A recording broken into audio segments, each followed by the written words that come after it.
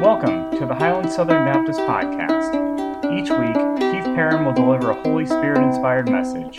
If you have a Bible, you can read along with us. Our mission is to spread the gospel of Jesus Christ from Hillsboro, Missouri to the rest of the world. Now, here's Pastor Keith. If you'd get your Bibles, open them up to the book of Philippians chapter 4. We are going to be at the end of chapter 3 just a little bit because he starts chapter 4 off with therefore. Church in Philippi, to quickly give you the background that I've given you, I think about 100 times. The background being that the Apostle Paul's imprisoned in Rome. The church in Philippi basically just kind of fell apart with individuals, some being afraid because of what was going on with the Roman government, arresting and persecuting individuals. And Paul happened to be one of those that hit close to home.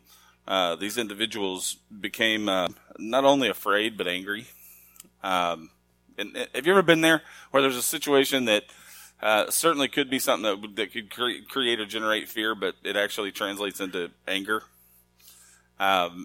This is what was going on in the church in Philippi. The Apostle Paul wrote this letter to kind of give them some encouragement to continue to be the church, regardless of what they may be going through, that they're still the church, all of its glory that Jesus Christ instituted, and the church has to function. In Philippians chapter 3, it gives us a little bit of the background before we get into chapter 4. In context, this particular passage of Scripture, it's a stand firm in the Lord, and here's why. So he basically gives the here's why at the end of chapter 3 before he gets into the therefore in chapter 4.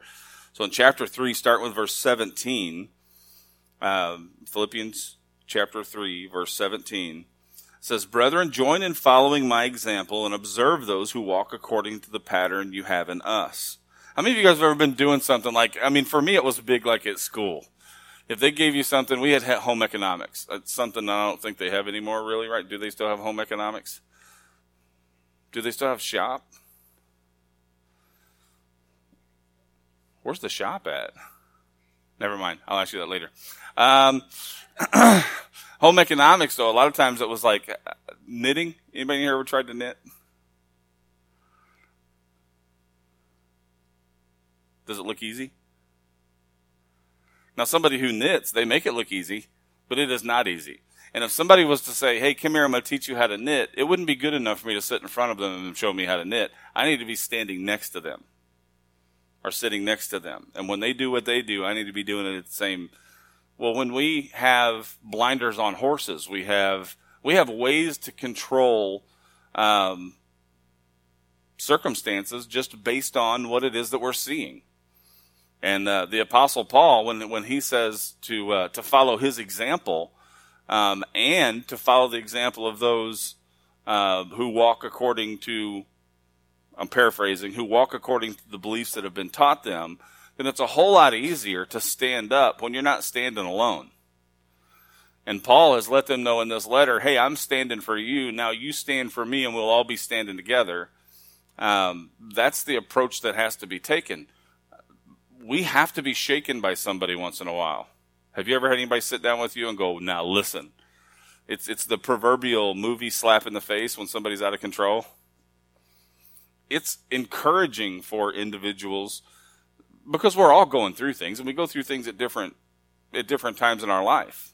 And if the people who are up, and by up I mean they're not going through the bad things at that particular time, then other individuals have someone to look up at. And when someone says something that's encouraging, they have the ability to be encouraged by that. This is the atmosphere the Apostle Paul's trying to create to the church is, look, you guys maintain yourselves.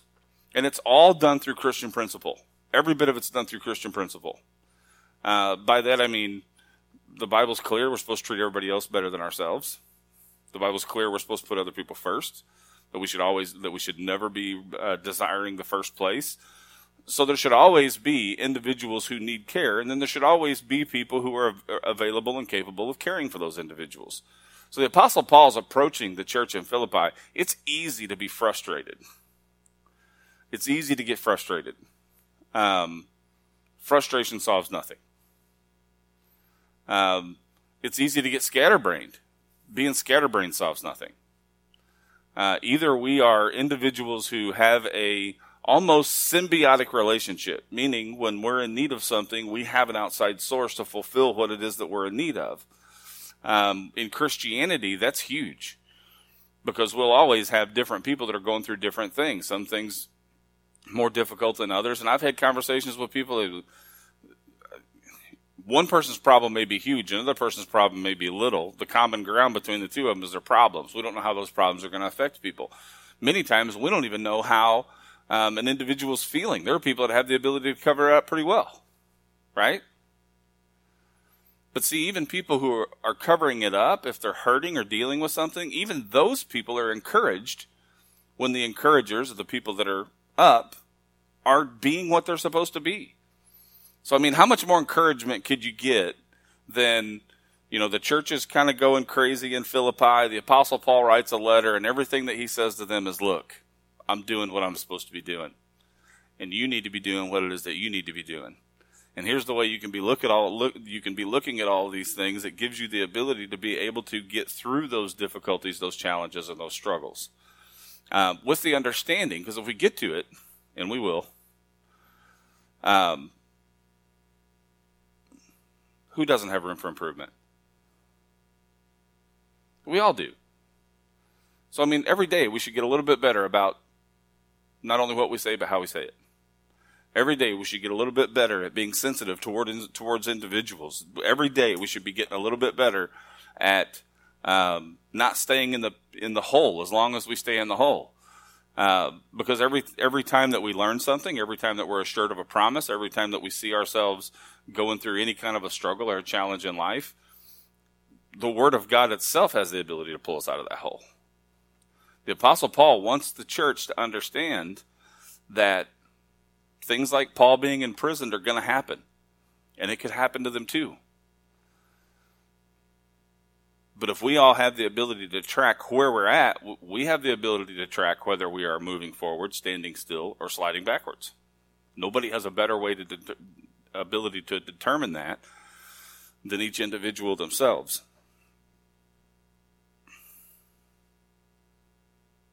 Verse 18 says, "For many walk, of whom I often told you, and now tell you even weeping, that they are enemies of the cross of Christ, whose end is destruction, whose God is their appetite, and whose glory is in their shame, who set their mind on earthly things."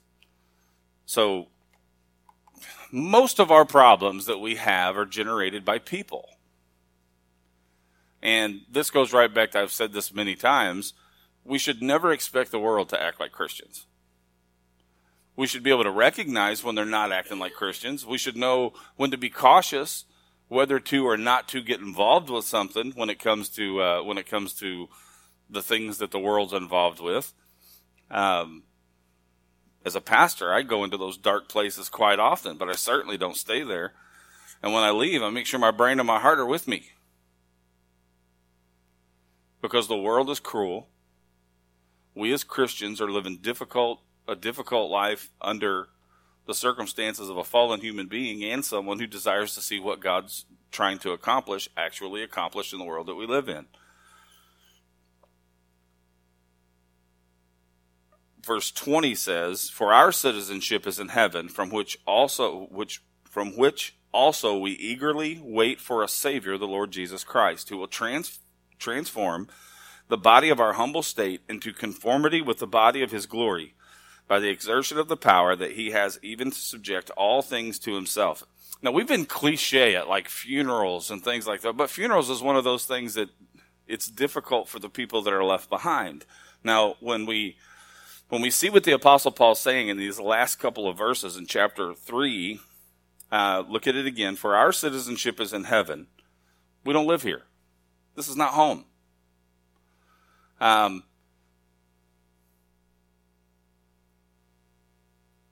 The context through which we as individuals live our lives, we tend to either make here home or we understand and agree that there is home.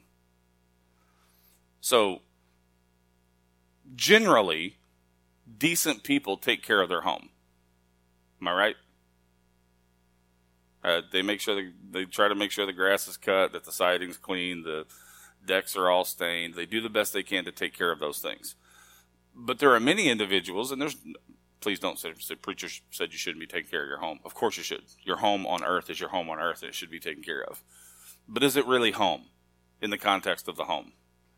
Do we really realize that one day we're gonna shed all of this, and everything that we have is going to be left behind either for someone else to enjoy, or whatever the circumstances may be? We don't know really what the circumstance, but I mean, who cares? Once you're gone, do you care? I don't care what's wrong. I don't care what happens to my house when I'm gone. Hopefully it'll stay in the family, and hopefully they'll be. But the fact is, if we understand that this isn't home, then this isn't where we're going to invest. Everybody's an investor. The question is, what are we investing in? When we invest in heaven being home, then that in and of itself causes us to invest in family, but all of these things are through the gospel. Because if I get in my brain that this is not home, this is a temporary place, and I am going home. Now, when I go home, it's a permanent place. Now I start having to ask myself the question, who's going to be there with me? Friends, family, all of this encourages people to proclaim the gospel in their family, to proclaim their gospel in the world that they live in, to try to take as many of them people with us as we can. But the encouragement is that regardless of what we're going through at this particular point in time, or any point in time in our lives, regardless of what we're going through, this is the Jesus is still on his throne verses. These are the verses that tell us that the promise has not only been made, but it's been kept in many, many, many people's lives. And God's not revoking that promise. So when we look at the promise is that Jesus is getting us to heaven. There should be all kinds of encouragement in that. One of the biggest problems with Christianity right now is people are way too focused on self-preservation. Self-preservation, they don't share the gospel. Why? Because they're afraid that they may get talked down to, or even something bad happen to them. People don't step out and be faithful when the Lord calls individuals to do something. And every bit of it's fear, and fear is fear. It's fear. Doesn't matter what the circumstance surrounding it is. In 21, he said again, who will transform the Lord Jesus Christ, who will transform the body of our humble state into conformity with the body of his glory by the exertion of the power that he has, even to subject all things to himself. If he has the power to subject all things to himself, then what is there that he doesn't have power over? He has power over everything. So, what happens to fear when you actually are convinced that God has power over everything? And I've said it many times, folks. If we as individuals who trust in Jesus Christ truly trust Jesus Christ, and truly trust God the Father, and truly trust the Holy Spirit in his leadership, what is there to fear? There's nothing. Now, how many of us 100% purely, absolutely trust the Lord in all circumstances? None of us do. Which is where the next chapter comes into play, and the encouragement for individuals, regardless of where we stand, regardless of how far behind we are, we have to continue to have the mentality to get there.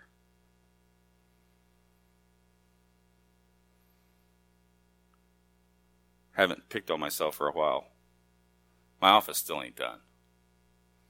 Some border and stuff that needs to be done, and I pretty much had it down to just the border and stuff around the office for a long time.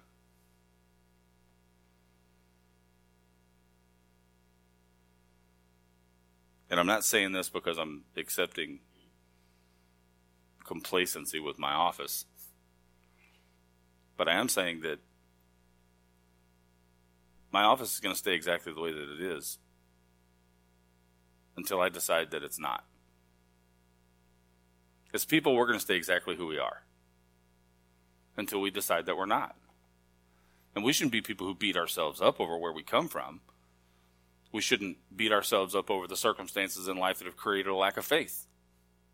We shouldn't look down on people who are in that circumstance, because those individuals are learning just as much as we are.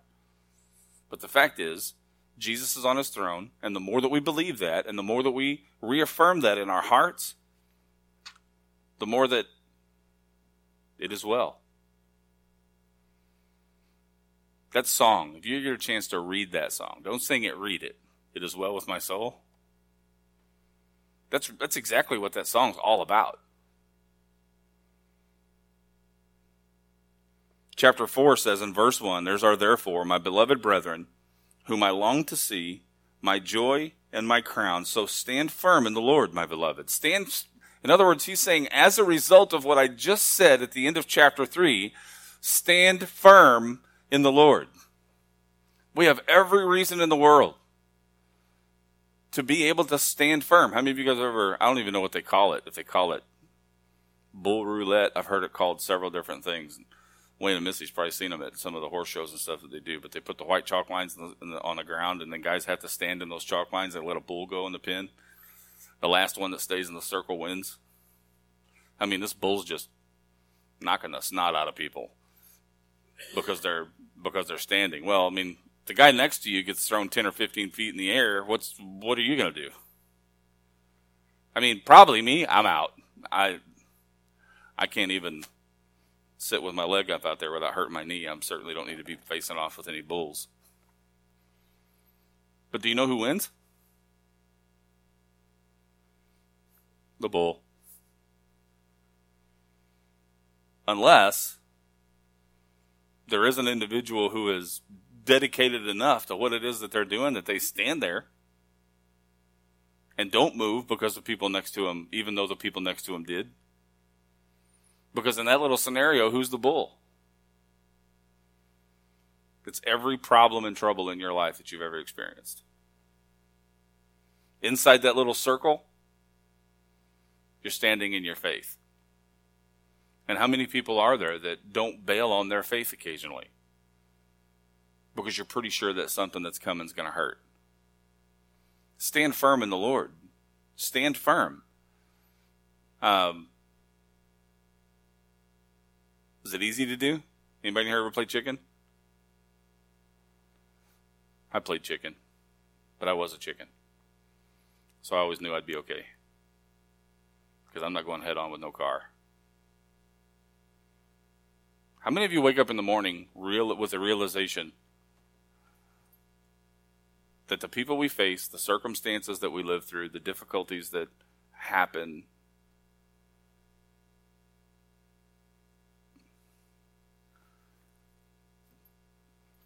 those things have such power over people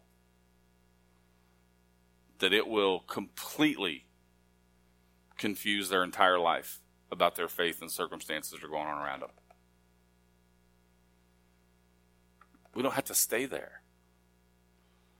You need to put your toe in the water. The Lord don't mind if you put your toe in the water, but it takes a whole lot of faith to say, Lord, I trust you. I trust you even in the midst of someone passing away. I trust you even in the midst of the very reality of financial situations, the very reality of health situations. It takes a lot for a person to say, the bumper sticker thing, Jesus is my co-pilot. And then somebody came out with another one shortly after that said that if Jesus is your co-pilot, switch seats. Because I think in too many cases, Jesus is our co-pilot. Is Jesus supposed to be our co-pilot? He should be flying the plane. Right? We should be individuals who are following his lead, not forcing him to be someone who's following our lead. Because I guarantee you, we go places that he won't. By that I mean places that bring selfish, fallen pleasure. He won't go. He allows us to make those choices. But the command from Paul to stand firm in the Lord is a reality, and it's something that's very possible if we're individuals who truly believe, verses 20 and 21. Verse 2 says, I urge Euodia and I urge whatever the name is, to live in harmony in the Lord.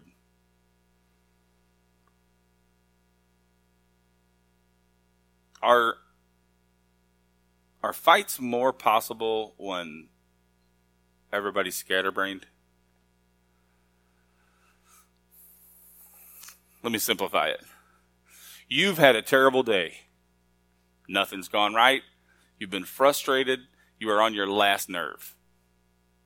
You walk in the house. Your wife has had the worst day. Frustrated, on her last nerve. What's the chances there's going to be an argument that night? Certainly increases your chances of having an argument, right? When we don't have the ability to control ourselves, self-control, I should say, through the relationship that we have with God, we have the capabilities of actually stirring up more trouble for someone else. Have you ever done something to somebody they didn't deserve, but it was because you were in a mood? All of us have. At some point or another, all of us have. These two individuals, Paul's saying, live in harmony. Well, what's harmony? Do you ever hear singers harmonize? You get a soprano and an alto and a tenor and a bass, and they're singing the same song, but all of them are singing different chords. You are not a duplication of me. Matter of fact, I haven't done this in a while, so this is going to be fun. You ready? If there's somebody to your left, I want you to look at them. Just say, we're different. Then you can look the other way and say, hey, we're different.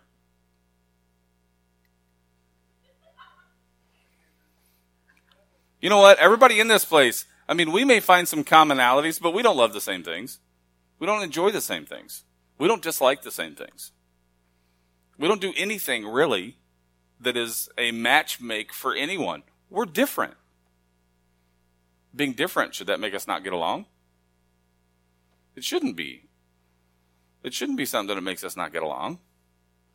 It should be something that we actually have the ability to realize that we're different individuals, and when different individuals are brought to the forefront, those different individuals have strengths and weaknesses. In many cases, you guys have strengths that are my weaknesses. And I have strengths that may be your weaknesses. That means that we work together well as a family, as a team. So, differences isn't something to argue about. The differences of opinion. You know, preachers are supposed to stay away from politics. Heard that my whole life. Stay away from politics. Do not touch politics. Why? Well, because some people who are believers are Democrats and some people who are believers are Republicans. Bill Kerp used to be contentious just because he would tell people if they were Democrats, they were going to hell. Not the kind of things you want to say in a church setting. Because the fact is, differences, they're differences. And God created us unique. He created us to be different. He could have made a carbon copy of everybody and everything would have been just fine, right? But in most relationship struggles and challenges that I've done counseling for, the number one problem is the woman always expects the man to act like a woman, and the man always expects the woman to act like a man. The differences are to be celebrated, not argued about. Because somebody looks at something differently doesn't mean that they're wrong. I mean, there are some topics that you could say, yeah, they're wrong, but just because they have an opinion on something doesn't mean their opinion's wrong. No more than it means that our opinion's right. Who died and gave me the authority to be able to say I have the final say on those things? We have the ability as a church to continue to function if we keep our heads screwed on straight and we realize that God has given gifts to people that differ. Verse 3 says, Indeed, true comrade, I ask you also to help these women who have shared my struggle in the cause of the gospel, together with Clement also, and the rest of my fellow workers whose names are written in the book of life. It's very rare to see a man, especially a Jewish man, write that ask that help be given to the women who have furthered the gospel Very rare. There's a hidden nugget in that particular verse. And the nugget is this: culture does not determine right and wrong.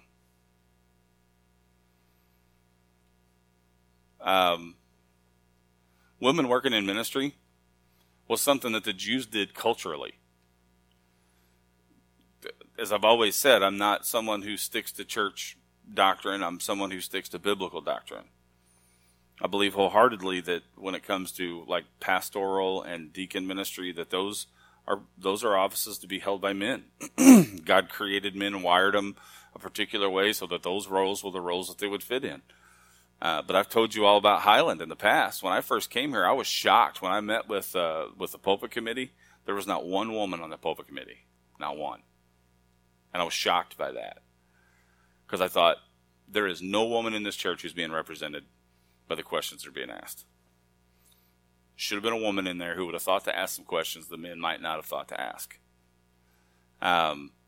Problems with individuals saying that women shouldn't teach Sunday school classes. What kind of trouble would the church have been in over the last 50 years if women hadn't taught Sunday school classes? Women giving testimonials. A woman shouldn't even be standing behind the pulpit. These are things I heard here from people 20 years ago. Women shouldn't be standing in the pulpit.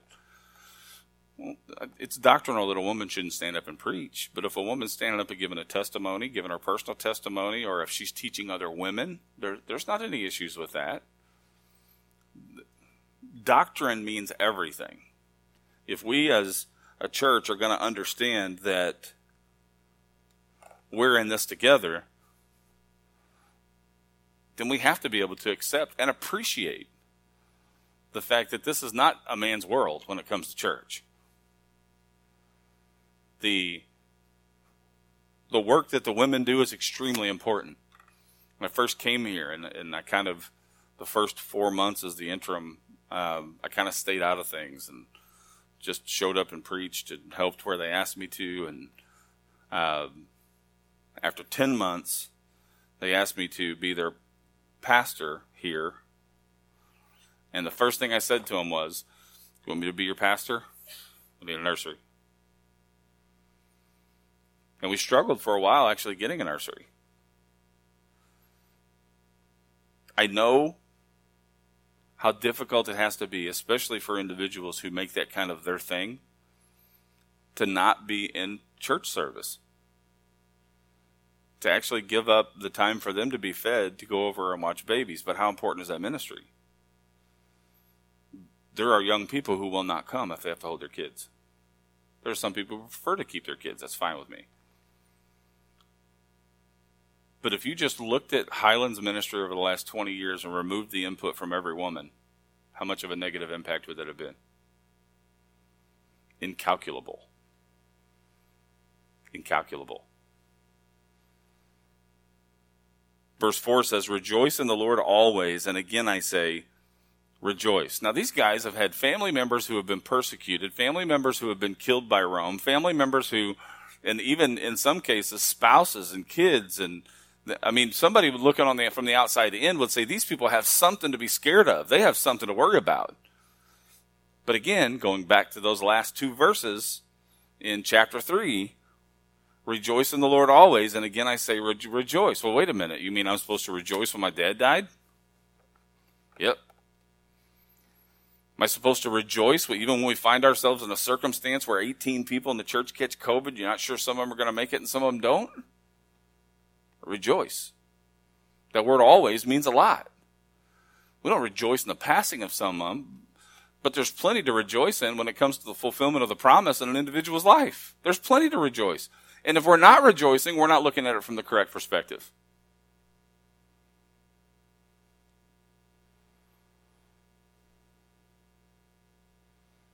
Verse 5 says, "Let your forbearing spirit be known to all men. The Lord is near."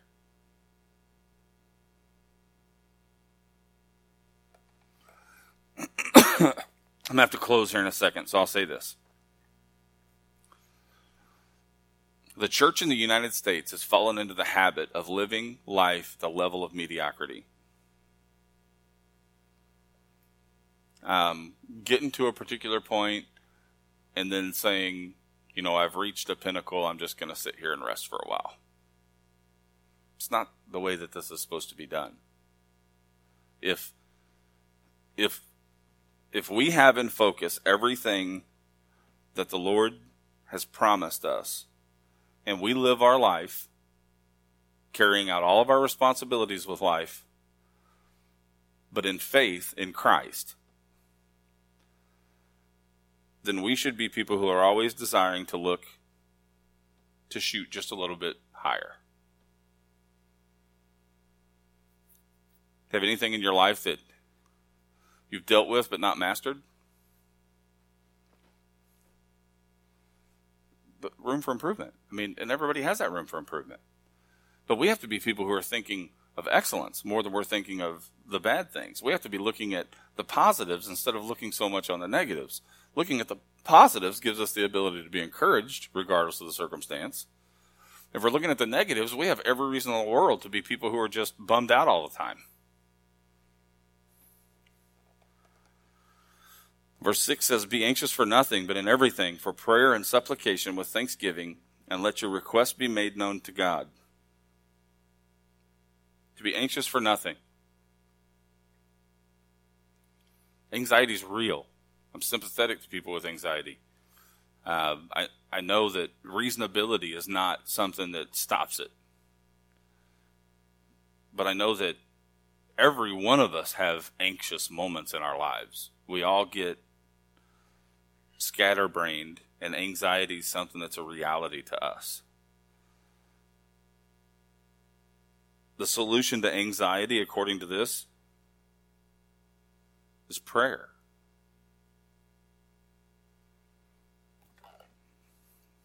I got news for you, and this is a theological nugget that I'm going to throw out at you, okay?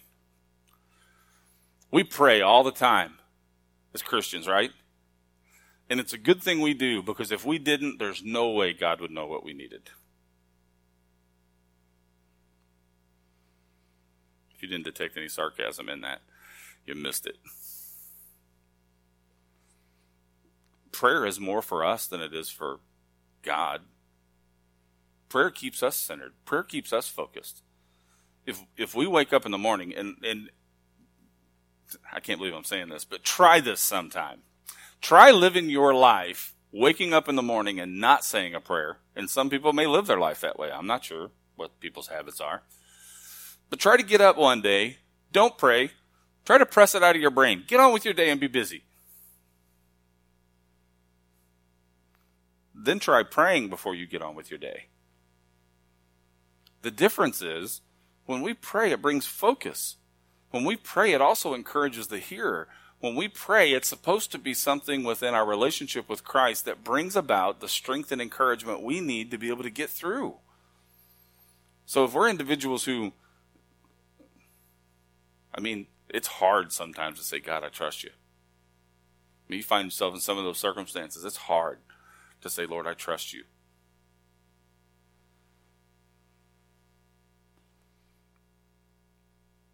The part of the prayer that is between us and God is the thank you part.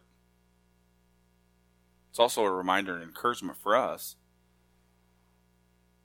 But I've said a bunch of times from up here, when we pray, what are we typically praying for? When's our prayer lives the strongest? It's when we find ourselves in trouble.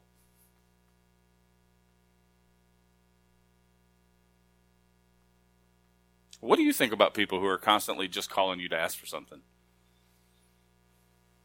That's all they ever want. They just want something. If somebody did this, I've been a Christian for 33, 34 years. If somebody called you and the only thing they ever did was asked you for something for 34 years straight, how would you look at that person? Honestly.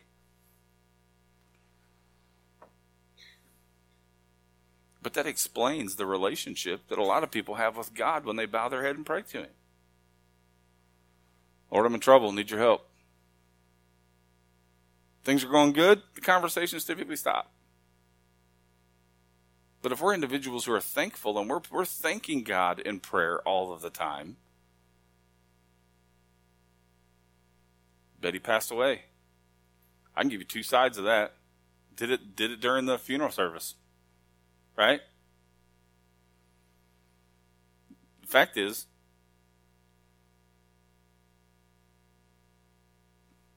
I'm glad Betty's there. Right?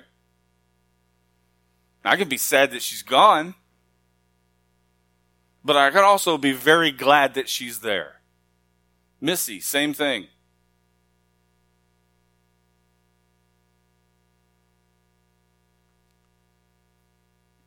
I've noticed more lately, and in closing, I've noticed more lately just how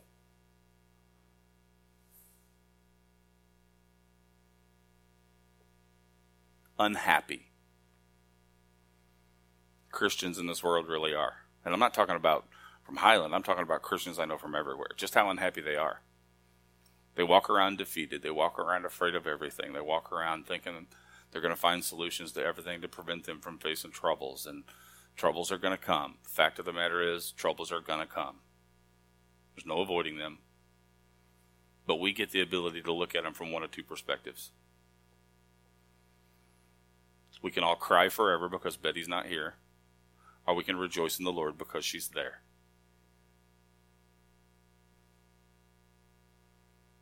We stopped a long time ago being people who, again, if God brought me to it, He'll bring me through it. I'm not a believer in that philosophy. If God brought me to it, I need to stop and ask why. Are you trying to teach me something? Are you trying to teach somebody else something? Are you trying to use me for something in the midst of this difficulty?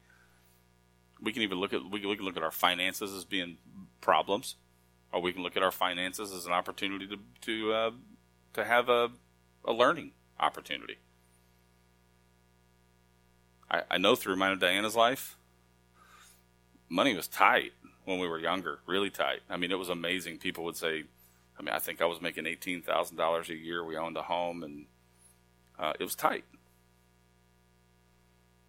But what it taught us was to be responsible for what we're responsible for and to trust in the Lord for the rest. We would have never learned those lessons if things hadn't been that hard. Relationships, it's the same way. Everything that we do, the Lord touches. We can look at it from one perspective, we can look at it from the other. This church, 18 people in this church got sick with COVID. Was there a cost to that? Yes, there was. But now almost everybody in the church is either vaccinated or naturally immune. Which side would you rather dwell on? Which side that makes it easier to go to church on Sunday?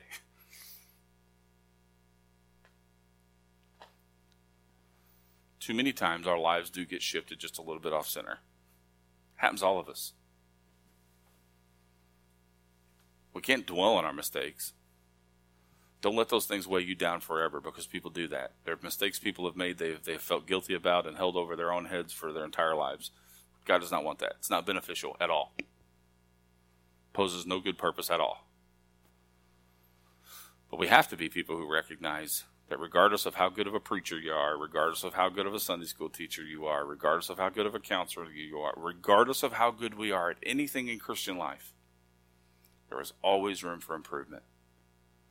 And we should be people who are always desiring to get ourselves in the place where we see things from God's perspective. And God's perspective means everything. The Apostle Paul called them my joy and my crown. There is nothing more exciting than to see someone who's a Christian struggle and come out on the faithful side of things. My crown? He's basically saying that all of the effort that he put in at that church in Philippi was not in vain. That it was a work of service that all of us are included in, that's intended to ultimately bring glory to God. My desire is for your lives to do nothing but bring glory to God. So are you a little off center today? Only you can answer that question. I'm asking you to do what is necessary in your relationship with Christ during this time with Him to get yourself back center. If you're here today, you never placed your trust in Christ, never followed through in believer's baptism, talk to me. We can make that happen. Jesus made it happen for you on the one side, and I can make it happen for you on the other. So talk to me. Believer, spend this time with Jesus. Thank you for joining us today. If you have questions about becoming a Christian, prayer requests, or just want to say hello, you can reach us at facebook.com/Highlands Southern BC. We hope that this message was encouraging to all of our listeners. Have a blessed week.